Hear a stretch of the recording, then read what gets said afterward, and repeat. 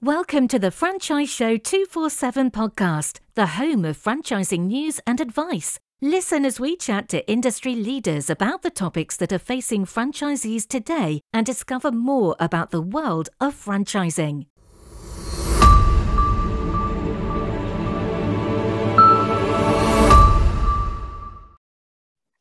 So welcome to Franchise Show 247. I'm Katie Bateman, and today on my coffee chat, I'm joined with Stephen from Darwin Gray. So how are you? Yeah, not too bad, Katie. And you? Yes, I'm very well. I can't believe it's Wednesday. The week seems to fly by, and I just keep catching up. I mean, it's February already as well. Where did January go? I don't know, it went luckily, so we're all happy about that. Yeah, well, yeah, January is not a bit of a depressing month, but yeah, I am kind of glad that it went quickly as well. But I just can't keep up with everything at the moment. So incredibly busy, but incredibly good on the Franchise Show 247 community platform. So wanted to chat with you today, and obviously we've got our listeners as well, just about the legal requirements and the processes into how to, what you need to consider, what you need to do in order to start up your franchise and get it on the right path, basically. Yeah, so the first thing we really get involved with from a legal perspective with franchise clients is the franchise agreement. So the franchise agreement is the kind of fundamental legal document that exists between franchisor and franchisees, which sets out all the detail of the relationship. It's not the only document, but from a legal perspective, it's the key document. So you will have your operations manual, which from a day-to-day perspective is the important document, because that's the thing that will tell you how to run the business. But that's really a sort of an operational thing, and that's a living document that will be updated from time to time. But the legal agreement is the franchise agreement, and that's the one that we get involved with. It's quite a big agreement, normally runs to about 50 pages. And the one thing about franchise agreements is they do follow generally a fairly similar format, which is quite good news if you're buying a franchise, because if you then go to a franchise lawyer, which we'd always suggest people do, they will be sort of familiar with how it's going to look. So that does keep cost down a bit in terms of advising on it. But from a franchisor's perspective, you need to go to a franchise lawyer. People sometimes download these things off the internet and fill the blanks in, but that is literally a hostage to fortune. It's a road to nowhere, because all that's going to happen is that when you get to a point when you want to rely on it, number one, it might not have the things in there that it should do. And number two, it doesn't. You've only got yourself to blame. So what you need to do is you need to find a franchise lawyer, not a general lawyer, because a general lawyer won't understand the commercial aspects of the business and how they weave into the agreement. Because to effectively draft a franchise agreement, you really need to understand franchising, because there are a lot of sort of parts of the agreement where you can have variations in terms of what you put in as options. So unless you understand how franchising works, you might pick the wrong one or what have you. So we always say, go to a franchise lawyer, somebody who's experienced, and get a price from them. And the prices do range. I mean, we charge at what we consider to be a fair fee, but there are people out there charging quite a lot. So it's worth shopping around. It's worth getting a few quotes. You don't have to necessarily go to lawyers in your area, obviously, with the benefit of modern communications and Zoom and all the rest of it. You can go to a franchise lawyer that's in the end of the country, and they will be able to help you. So do shop around, but it's really important to get that document right. And I think also what's important as a franchisor is that you understand the document and you read it. It's very easy in franchising, particularly when you're setting up, when you've got a lot to think about, to just let the professional, whether it's the lawyer or your consultant or what have you, just get on with it and let them do all the work and not really properly read it, because the lawyer should send you a draft. I mean, the way we work is we send clients a questionnaire, which enables us to gather the information to prepare a first draft.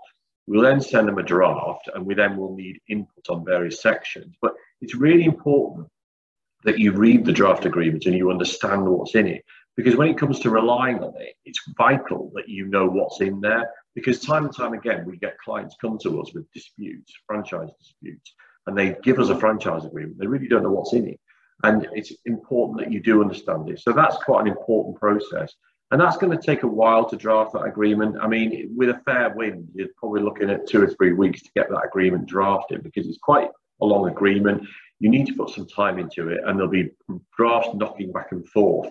So that's kind of the fundamental thing that we get involved in. That generally comes quite late in the franchising process. So if you think on a particular day, I think I'd like to franchise my business, you don't really need to worry about the franchise agreement on day one, but you do need to have it in your mind. So you don't want to be literally at the cusp of pushing the button only to find you haven't got the agreement. But it's probably not the first thing you're going to think about. There are some other things to think about as well. Typically, you want to have a confidentiality agreement, which you can use with prospective franchisees. So if somebody wants to learn about your business and they want to go a bit beyond just the sort of marketing materials, you'll want to get them to sign some sort of confidentiality agreement or an NDA, that kind of thing. So you can hand over information reasonably confident they're not going to then use that and set up their own business to compete with you.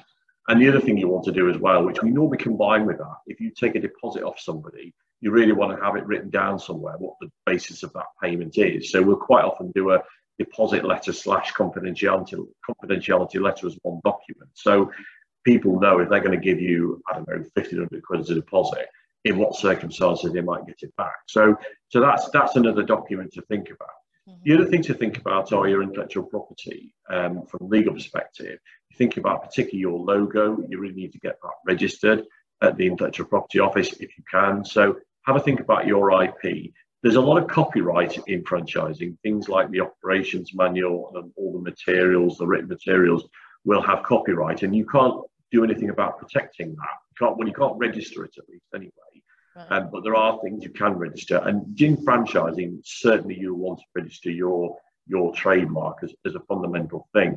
And even if you don't necessarily think, well, I don't think it's worth bothering, buyers will expect to see it registered. So when a buyer comes along and they go to a lawyer with your agreement, if you haven't registered your logo, they're going to be asking why, because they're going to think, well, isn't that something they should be doing to protect the brand, generally speaking?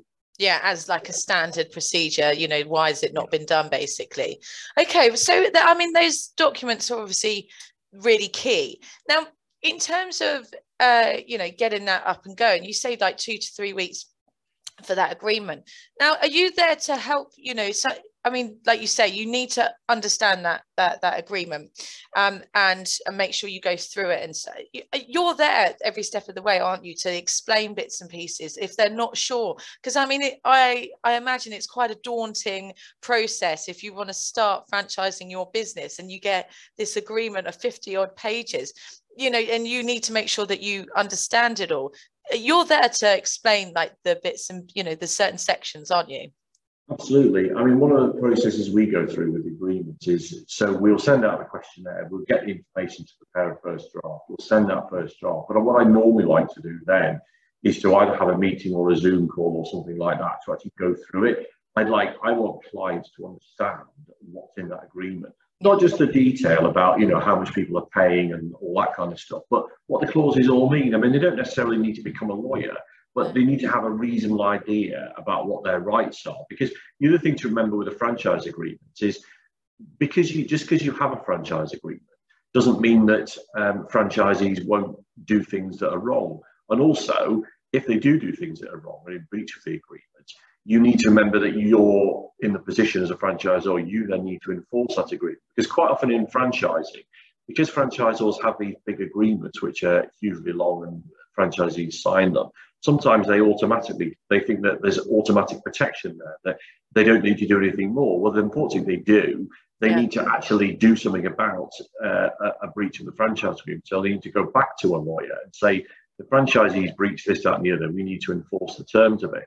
So I think it's really important that franchisors understand what the legal rights are in the agreement so they know what actions they can take if push comes to shove. And also they know, how far to let things go, because you're not always going to jump on every single minor breach by a franchisee, but you want to have an idea about where the boundaries are, about, how far to let things go. You want to understand that you can afford to let the odd little thing go, or maybe you'll need to do a warning letter system, but just to understand what your legal rights are. Yeah. And is there any certain sectors in the franchising, industry that are particularly more difficult to start setting up as a franchise?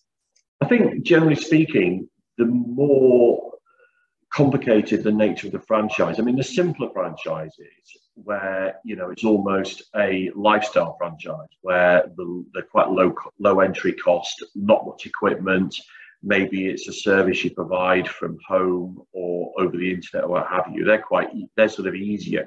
Once you start adding in premises and staff and high cost of acquisition, it does get more complicated. I mean, there's been franchises over the years where franchisees have had a lot of difficulty in finding the right premises. Yeah. So certain types of franchise are much more difficult to get off the ground for the franchisee because of the fact that they need a particular type of premises in a particular location. So that is quite a limiting factor.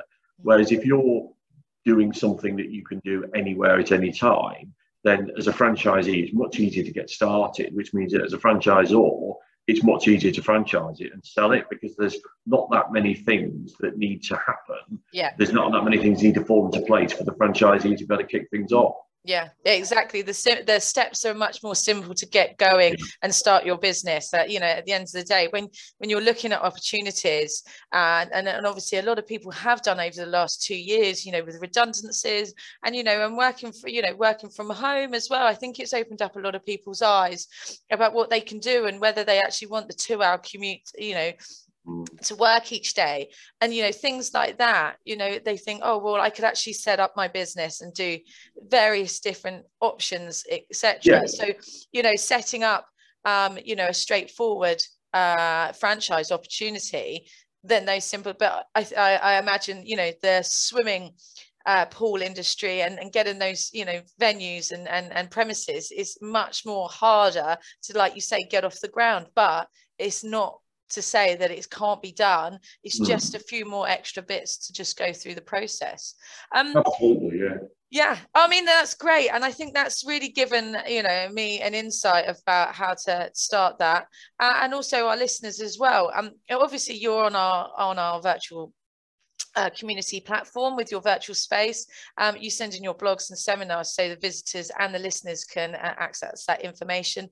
Also, you know, contact you and through your website as well. So thank you so much for this morning. I look forward to speaking to you soon, and take care. Thanks, Stephen. Thanks. Bye-bye.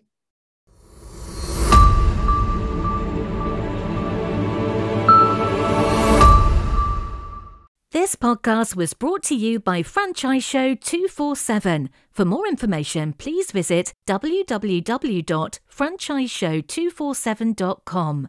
Want to feature in a future episode of the Franchise Show 247 podcast? Click on the link in the bio to find out how you can get involved.